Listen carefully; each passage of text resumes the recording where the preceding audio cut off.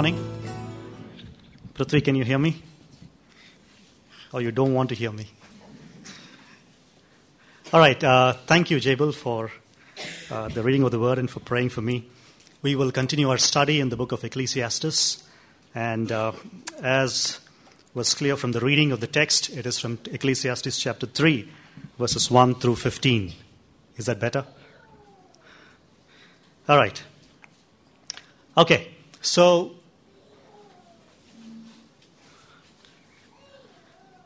well, I didn't have that on my presentation. Okay.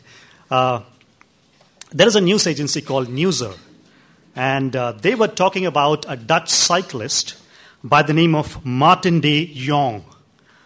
Martin de Jong, in the year 2014, went as a cyclist around the world, and something interesting happened as he booked tickets on two different flights.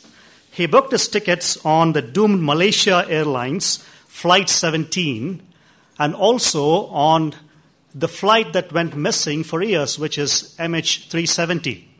Both of them Malaysian Airlines flights.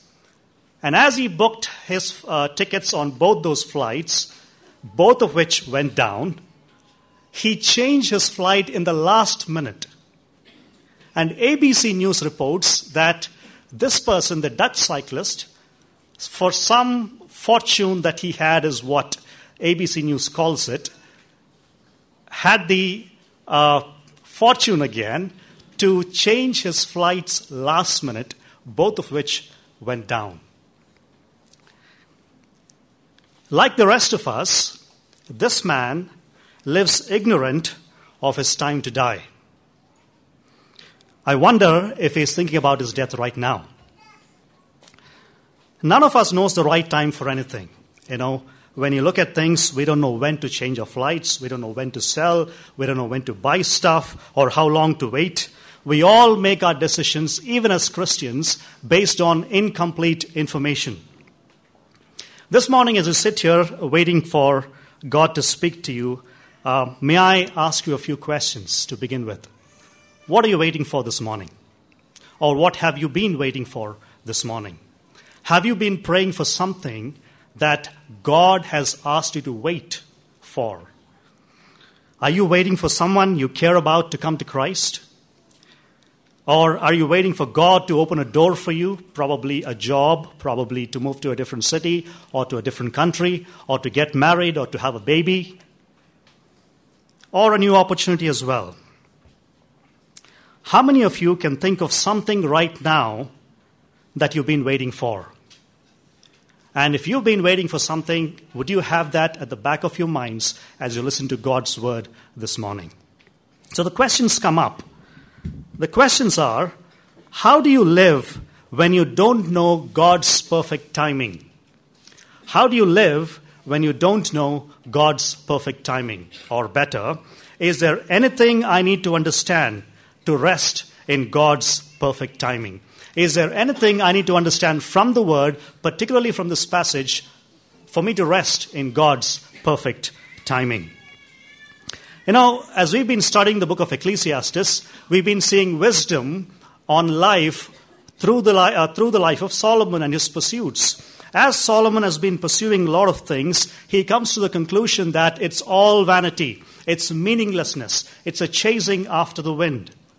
And when we talk about time here and try to come to grips with what Solomon is saying about time, we might be tempted to think that Solomon is also saying something negative about time, that it's also vanity. What might he say about time is what we need to look at for this morning's passage. So today's passage will reveal to us three things we need to understand. Three things we need to understand to rest in God's perfect timing. To rest in God's perfect timing. Ecclesiastes chapter 3, verses 1 through 15. Ecclesiastes chapter 3, verses 1 through 15. So here it is, the outline, so we'll go step by step. So in verses 1 through 8, you will see that God rules over time and orders everything that happens in time. God rules over time and orders everything that happens in time. There is a purpose to life because God oversees the seasons of our life.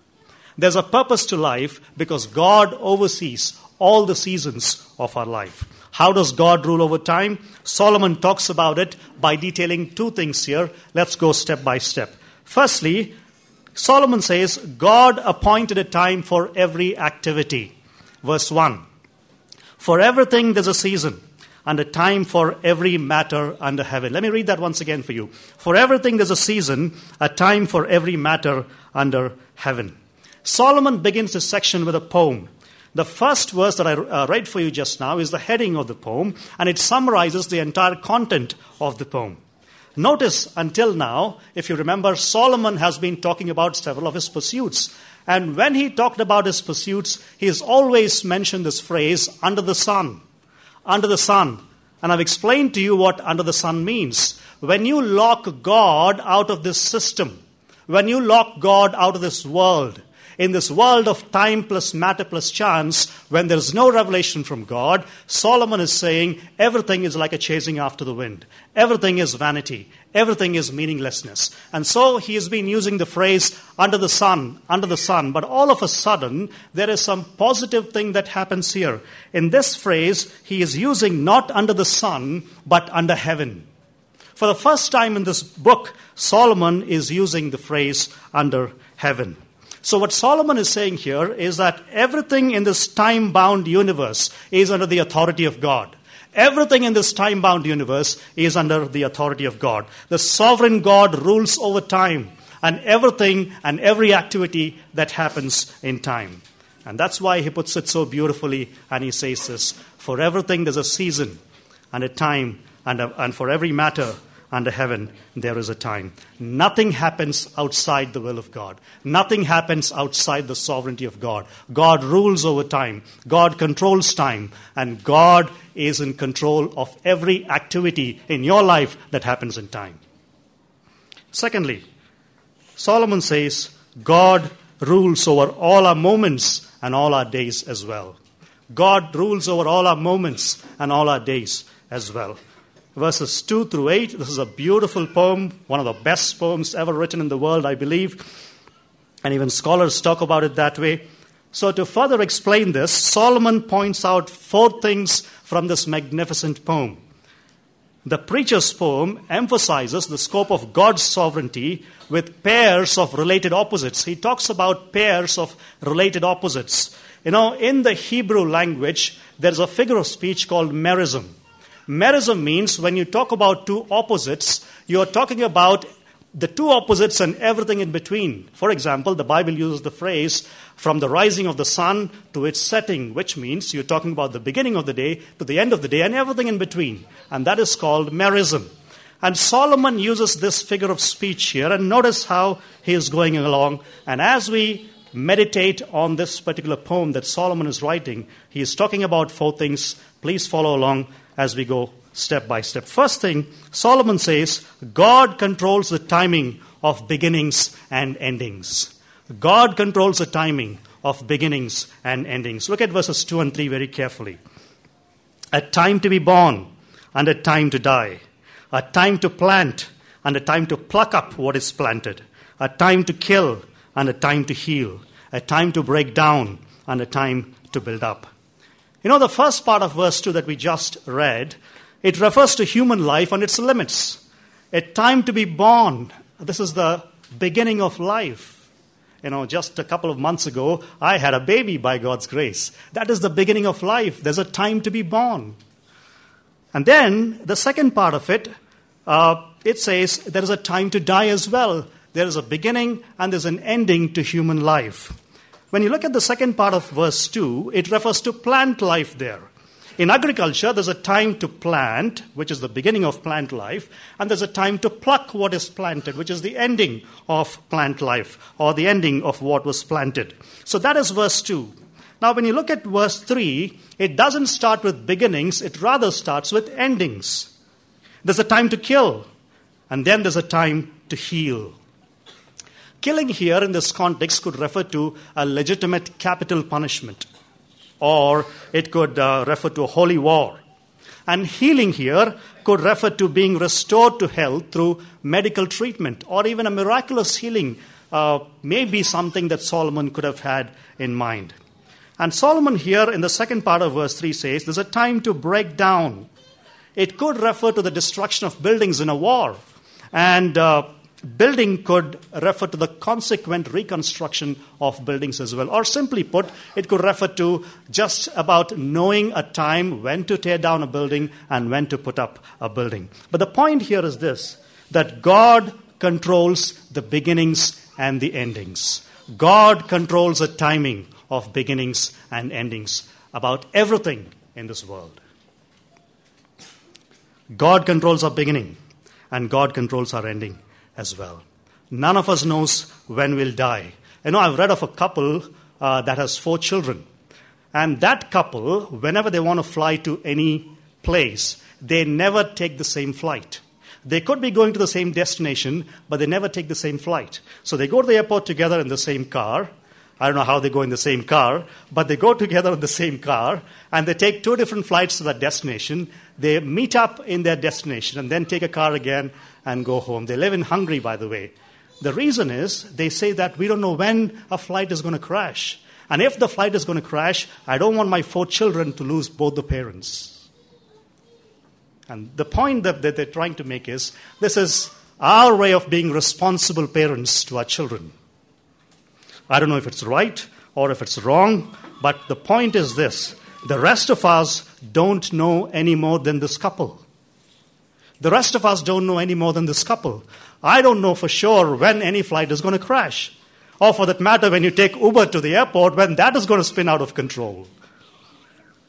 The point here is this.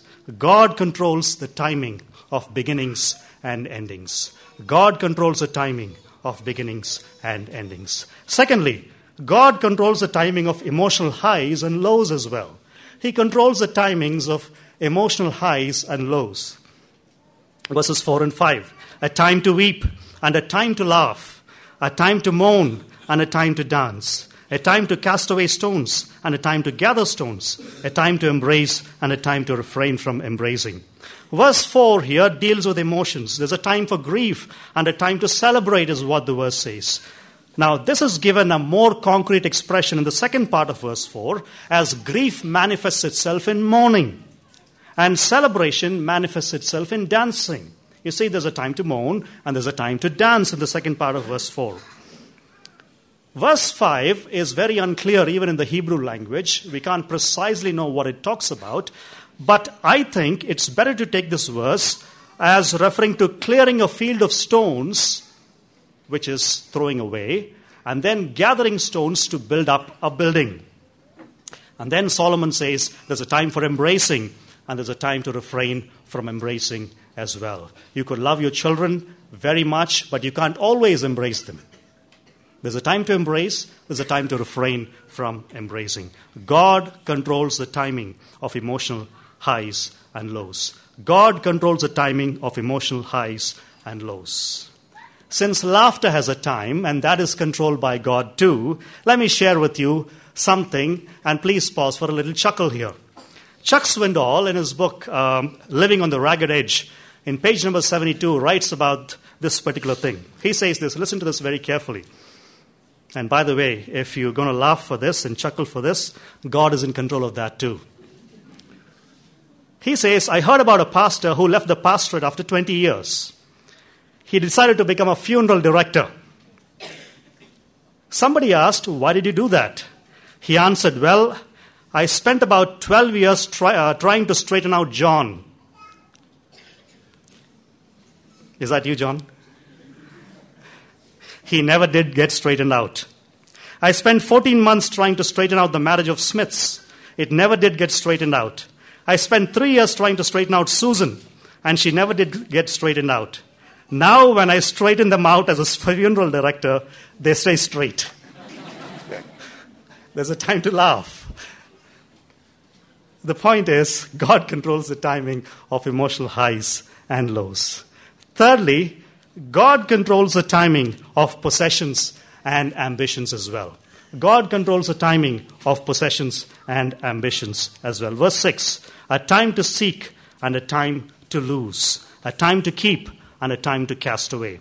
Solomon says that there's a time to seek new possessions in the context, and a time to let go of them as well. A time to hold on to possessions, and a time to get rid of them as well. Lastly, in this poem, Solomon says God controls the timing of private and public emotions as well. Private and public emotions as well. Verses 7 and 8. A time to tear and a time to sow. A time to keep silence and a time to speak. A time to love and a time to hate. A time for war and a time for peace. Now the context of verse 7 here, a time to tear and a time to sow, could be that of mourning. A time to tear could refer to tearing of a garment that signifies mourning, and a time to sow could refer to the end of that mourning period when you try to sew that or fix that garment that you've torn during your mourning period. In the same way, being silent and speaking might refer to fitting responses to somebody who's mourning. You know when you should remain silent when somebody is mourning. You know when you ought to speak when somebody is mourning. When you read the book of Job, it becomes very, very clear that it's very difficult to know when to speak and when not to speak when somebody is mourning and suffering. Verse 8 deal with the opposites as well. Public emotions and private emotions. There's a time to love. There's a time to hate. There's a time for war. And there's a time for peace as well. God controls the timing of private and public emotions as well. You know, when you look at the life of our Lord Jesus Christ, and listen to me very carefully, please. When you look at the life of our Lord Jesus Christ, God's sovereignty over time is perfectly and gloriously displayed from beginning to end in his life. God's sovereignty over time is perfectly and gloriously displayed in how he lived his life on earth. We as Christians need to understand this, that the lordship of Christ over time is not just over major events of history, but it's about everyday events that are happening in your life and in my life too. One of the best ways to avoid life's vanity is by knowing what to do with our time. The way we spend our time is the way we spend our lives. And hear me please, if it is true that our Lord Jesus has perfect timing, then we should trust him to know what is the right time for everything in your life and what is the right time for everything in my life as well. David was able to bless the Lord at all times because he knew whatever time it was, God was still in control. Even when he was going through grief or emotional highs, David was able to bless God because he knew God was in control. Most of us prefer to have control over our lives. Most of us prefer to manage our own agenda, which makes us quick to criticize God's timing. And instead of insisting on keeping our own timetable, I think we must hurry up and trust in God's timetable and trust in God's timing. David said in Psalm 31 verse 14, one of my favorite verses, or one of my favorite lines in this psalm, he says, I trust in you, Lord, my times are in your hand. My times are in your hand, which, by the way, is the title of this morning's sermon. The question is this, are you willing to put your times in God's hand? Am I willing to put my times in God's hand? I don't know what it is that you've been praying about or waiting for years maybe, or for months or for days. Only God in his omniscience knows what's going on or what you're thinking about right now as you listen to this sermon this morning. Maybe you've been waiting to get married, or perhaps you've been waiting to get a job, or perhaps you've been wanting to move to a different city or to a different country, or you've been praying for a baby, or you've been trying to successfully complete a course perhaps, or get a promotion. Or some of you may be thinking about ministry and have been praying to get into ministry. I don't know what it is. You know it and God knows it. And I told you, keep that at the back of your mind about what you've been praying about as you listen to this. The point is, may I ask you this morning to resolve right now, not when you get home, but right now, to put your times in the hand of God, understanding that God rules over time and orders everything that happens in time. God rules over time and orders everything that happens in time. Sometime in the 4th century AD, there was a man by the name of Didymus the blind. This man, Didymus the blind, used a very vivid example to explain why we should believe that God is in control. He talks about a big sailing vessel where we're all passengers. We're all, as Christians, are passengers on a big sailing vessel. We've never met the captain, but we know for sure that the ship is being steered in the right course and in the right direction. And he says, God himself in the same way manages the cosmos. Although we don't see him, he looks after it. He is known by his works and the order of his providence. So God rules over time and orders everything that happens in time. So in verses 1 through 8, we saw that God rules over time and orders everything that happens in time. Then there's a second thing that we need to understand to rest in God's perfect timing. And that is in verses 9 through 11. They say that God has put eternity in man's heart, yet man cannot understand all of it. God has put eternity in man's heart, yet man cannot understand all of it. God has placed a longing in man to know how he and his activities relate to eternity, and yet his eternal plan cannot be understood by man.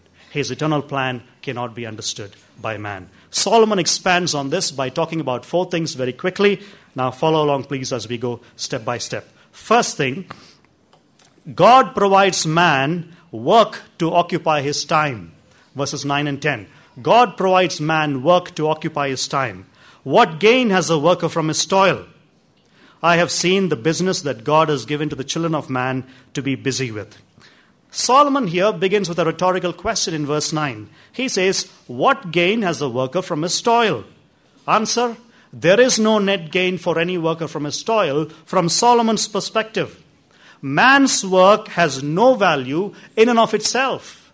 Man's work or man's toil has no value in and of itself. But in verse 10, Solomon says this, I have seen the business that God has given to the children of man to be busy with. God provides man work to occupy his time. I know of a friend who is extremely wealthy. He didn't earn the wealth has been given to him. And so he doesn't work. And often I remember once he came and told me that, Revant, I'm so bored, I want to do something. And then he went and did something very meager just to have something to occupy his time. And here, Solomon says, God helps us prevent boredom by giving us work. He helps us prevent boredom by giving us work. Secondly, God has fixed the right time for everything. God has fixed the appropriate time for everything. Look at the first part of verse 11. He has made everything beautiful in its time. This verse is quoted several times, particularly in weddings. But the right translation would be, He has made everything appropriate in its time. He has made everything appropriate in its time. The point is, we don't fix the times and seasons. The Lord does. You don't fix it. I don't fix it. The Lord does. God has put everything where it is. And where He has put everything, it belongs right there. This may not seem true to us, but it is true. And for all of us who want to be in control of our lives, or even think that we are controlling our lives, Solomon wants us to be aware of this fact that God is the one who is ordering our lives and not ourselves. God is the one who is ordering our lives. He is in control of time. God has chosen the right time for everything. And everything is going to happen on His schedule, not your schedule or my schedule. This means that we have to be patient and we have to live by faith and not by sight, and just be content with whatever seasons God brings into our lives. Wait on the Lord. Be of good courage. Wait on the Lord, I say. Wait on the Lord. This is easier said than done, but it is the only way to live consistent with reality as a Christian. God has fixed the right time for everything. Thirdly, Solomon says, God has given man a perspective on the past and the future. God has given man a perspective on the past and the future. Look at verse 11b, the second part of verse 11. Also, he has put eternity into man's heart. He has put eternity into man's heart. The problem is that man cannot be content with seasons of life. I just told you that man wants to be in control of the seasons of his life without recognizing that it's God who's in control. In realizing our mortality and the uselessness of our present work and toil, we want to believe there is more.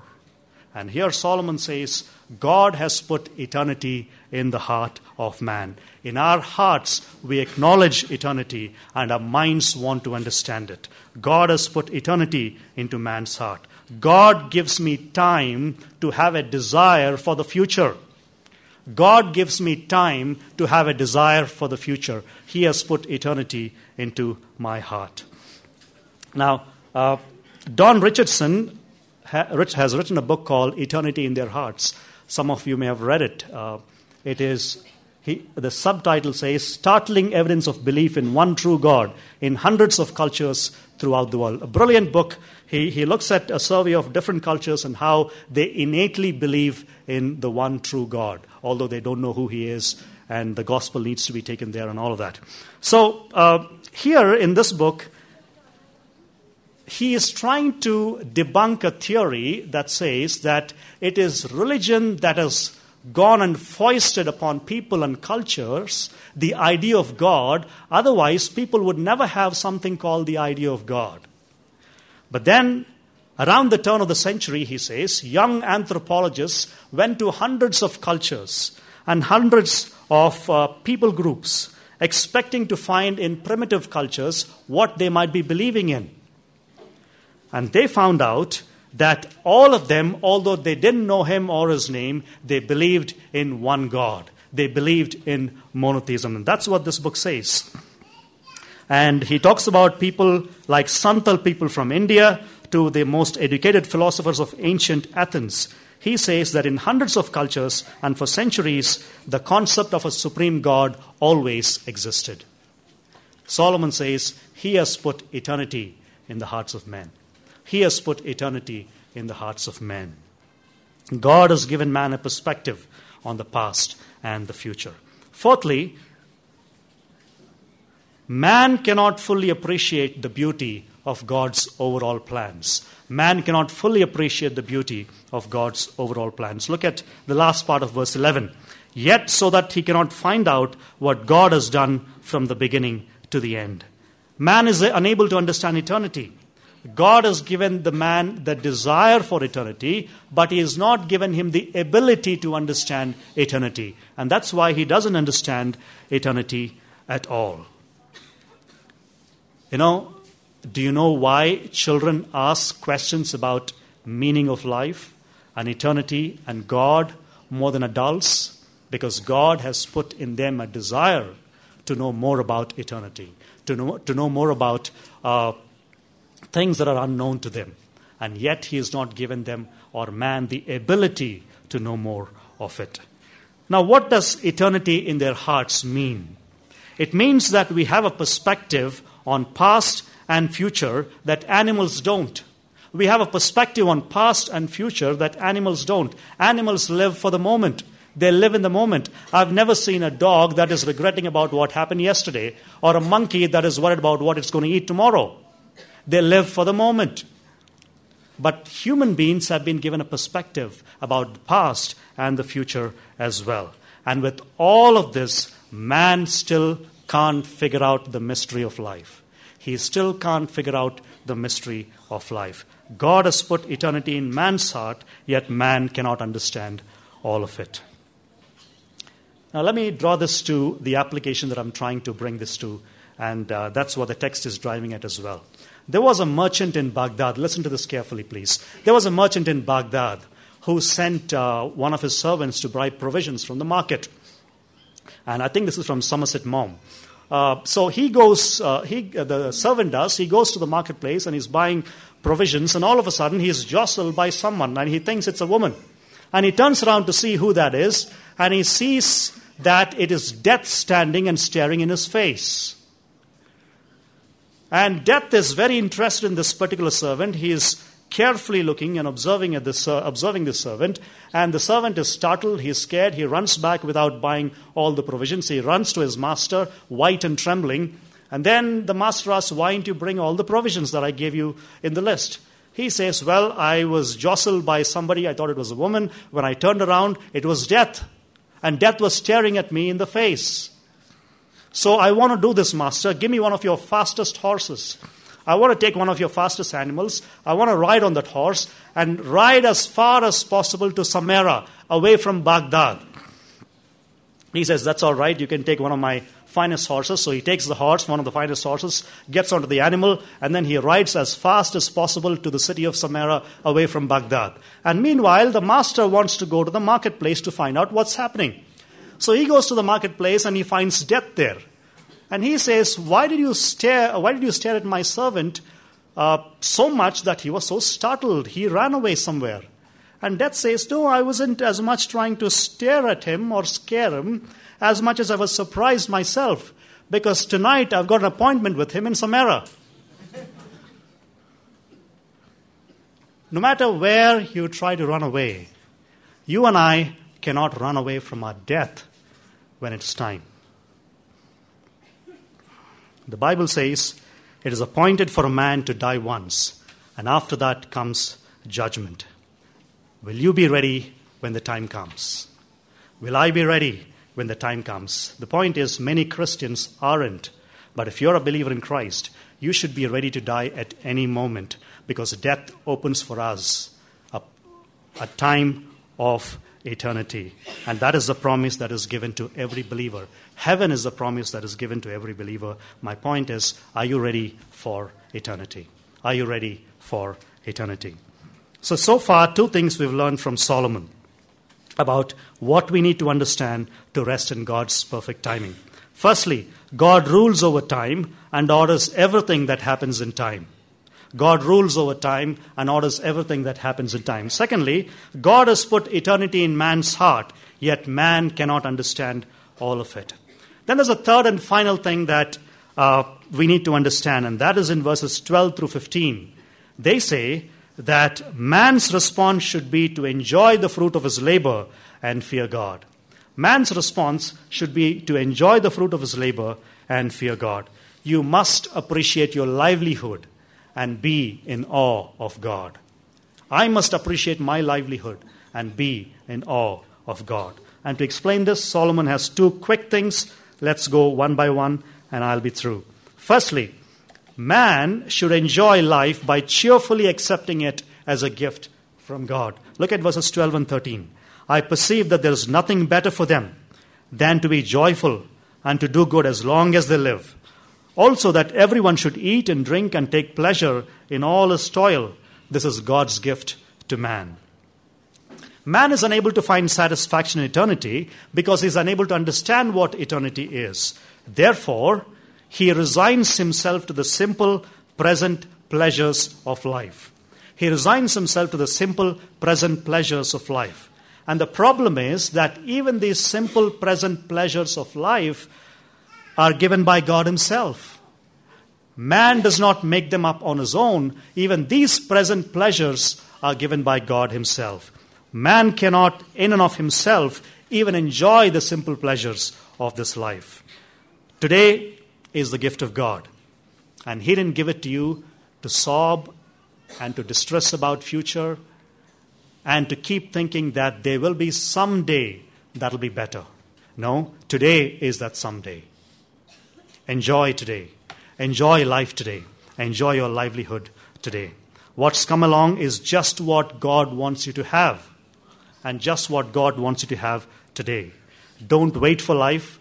Live life. I ought not to wait for life to come. I ought to live life here as a Christian. So the point is this. Don't choke down the curd rice thinking about biryani. Enjoy your curd rice. We can get biryani some other day, but that's fine. But today, when you're eating curd rice, don't choke it down. Enjoy it. We must enjoy life as Christians. So here the point is the preacher simply does not say it's not wrong to enjoy life. He says there's nothing better. There's nothing better than to enjoy life. Man should enjoy life by cheerfully accepting it as a gift from God. Lastly, Solomon says man should fear God as his actions demonstrate permanence, effectiveness, and stability. Look at verses 14 and 15.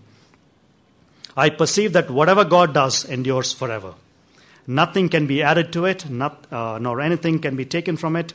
God has done it so that people fear before him. That which is already has been, and that which is to be already has been, and God seeks what has been driven away. God is in charge of everything, is the point that Solomon is making here. Birth and death, laughing and weeping, war and peace. Nothing happens under the sun without his consent. This is what the preacher has found, and that's what the Bible confirms in every single page. The Bible does not begin with the words, in the beginning, God collaborated. It begins by saying, in the beginning, God commanded. He is in control of everything. He has been, and he ever will be. And he has not given up his sovereignty. He will never give up his sovereignty. He is the Lord of angels and demons. He is in control of the heavens and the earth. He is in control of your life. He is in control of my life as well. And hear me, please. I believe there's a distinction between creation and providence. A little bit of theology. I believe there's a distinction between creation and providence, which means there's a difference between what God did and what God is doing right now. But when you think about it theologically, there's a close connection between creation and providence. The creation began by the Word of God and is being sustained by the very Word of God. It is the Word of God that began creation. It is the Word of God that sustains creation as well. Then things would go into pieces if it weren't for him. And without him, there would be no pieces as well. And that's why God controls everything. He is in control of the whole world, even your life and mine. But setting that aside, Solomon wants to explore why God tells us he controls everything. And Solomon says that God has done it so that people fear him. Here is the point. God is telling us that he controls everything so that we fear him, so that we fall down in worship, in awe of who he is. Not simply have knowledge about it, but we fall down in worship, in awe of who he is, by believing his word and becoming thankful and eager servants of his. Man's response should be to enjoy the fruit of his labor and to fear God. You know, as Christians, we must make good use of our time. I've never given an application like this, but I think it's an apt thing here when you look at what Solomon is talking about. To use a memorable phrase from the writings of Paul, we must redeem our time. We must redeem the time. As far as Solomon was concerned, the best way to be redeeming our time is to be using it in God-honoring ways. It is to be using it in God-honoring ways. And that's why in verses 12 and 13 he says, I perceive that there's nothing better for them to be joyful than to do good as long as they live. Also that everyone should eat and drink and take pleasure in all his toil. This is God's gift to man. You know, it's not easy for us to use our time wisely. In this time-bound universe where we are caught between time and eternity, the moments of our days are our most precious commodity. Time is the priceless currency that God gives us for doing the work of his kingdom. Time also happens to be one of the most difficult things to manage. We all have the same amount of time on a daily basis, all 24 hours. But the question is, how will we spend it? Or will we waste it? You know, I think the best way to use our time is to glorify God and use it for the kingdom of our Lord Jesus Christ. This always requires deep spiritual wisdom. Now, we have decisions to make every day. There are times when life needs to start or something important that needs to start in life. But we need also wisdom to think about things in life that have to end as well and end them at the right time. So that requires wisdom, much spiritual wisdom, not just about starting projects, but also when to stop a ministry, when to stop a project, when to stop doing certain things. And for us to know when the right time is, we have to be in tune with God. We have to unashamedly go back to God, asking Him when the right time is.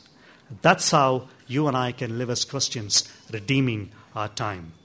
And one day, very soon, Jesus Christ will come back, and time will give rise to eternity. But until then, we must be praying with Moses, saying, teach us to number our days and give us a heart of wisdom. Teach us to number our days and give us a heart of wisdom. So what's the point of this morning's sermon?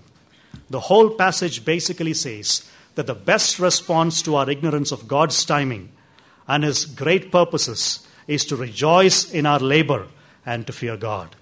Very simply put, enjoy life and worship Him.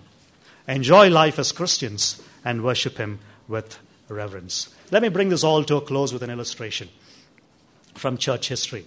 In about 156 AD, there was an 86-year-old man who was brought before a Roman official. And in those days, if you were a Christian or if you belong to any religion other than the emperor worship, the cultic emperor worship of Romans or Roman deities, you were called an atheist. So Christians were atheists according to Roman officials who used to execute them. So this man, Polycarp, his name was Polycarpus Smyrna, he was called, and the Roman official asked him the question, would you denounce your atheism? Would you denounce Christ? And the choice that was given to him was that you will either be thrown into the arena with wild animals or you will be burnt with a painful death on a pyre. 3 times he was questioned. He was asked to renounce his atheism, but the answer that he gave was this: 86 years I've served him, and he has done me no wrong. How then can I blaspheme my king who saved me? 86 years, and he has done me no wrong. How then can I blaspheme my king who saved me? Polycarp was not spared. He was burnt on a pyre, but his words ring through history, and I remember these words often. 86 years I've served him, and he has done me no wrong, no harm. How then can I blaspheme my king? Thank you so much for your patience. May God bless you all, and let's close in prayer. Father God, we want to thank you for your word. We want to thank you for your word that came through the writings of Solomon from centuries ago, Lord, and yet they speak to our need today. They speak to our situation today, our circumstances today. Thank you for speaking to us that we must rest in God's perfect timing, in your perfect timing, because you're in control of everything. You're in control of time and everything that happens in time, every activity that happens in time. Although we like to think that we are in control of it, or we could be controlling it, or we have the control over it, it's very clear from your word that that is not reality. It is you who controls time, and we have to be content with whatever season is given by you into our lives. Thank you for this, O Lord. This is a tough teaching from your word, but we pray, O Lord, that you would give us the grace and the enablement to implement these in our lives and look forward to your coming by enjoying life as Christians and revering you and worshiping you as well. We submit the rest of the activities of today into your hands, even the men's meeting and the Hindi fellowship later this evening as well, O Lord, and even our time of fellowship today. We pray, O Lord, that everything would be done to the honor and the glory of the name of your Son, our Lord Jesus Christ, in whose name we ask. Amen.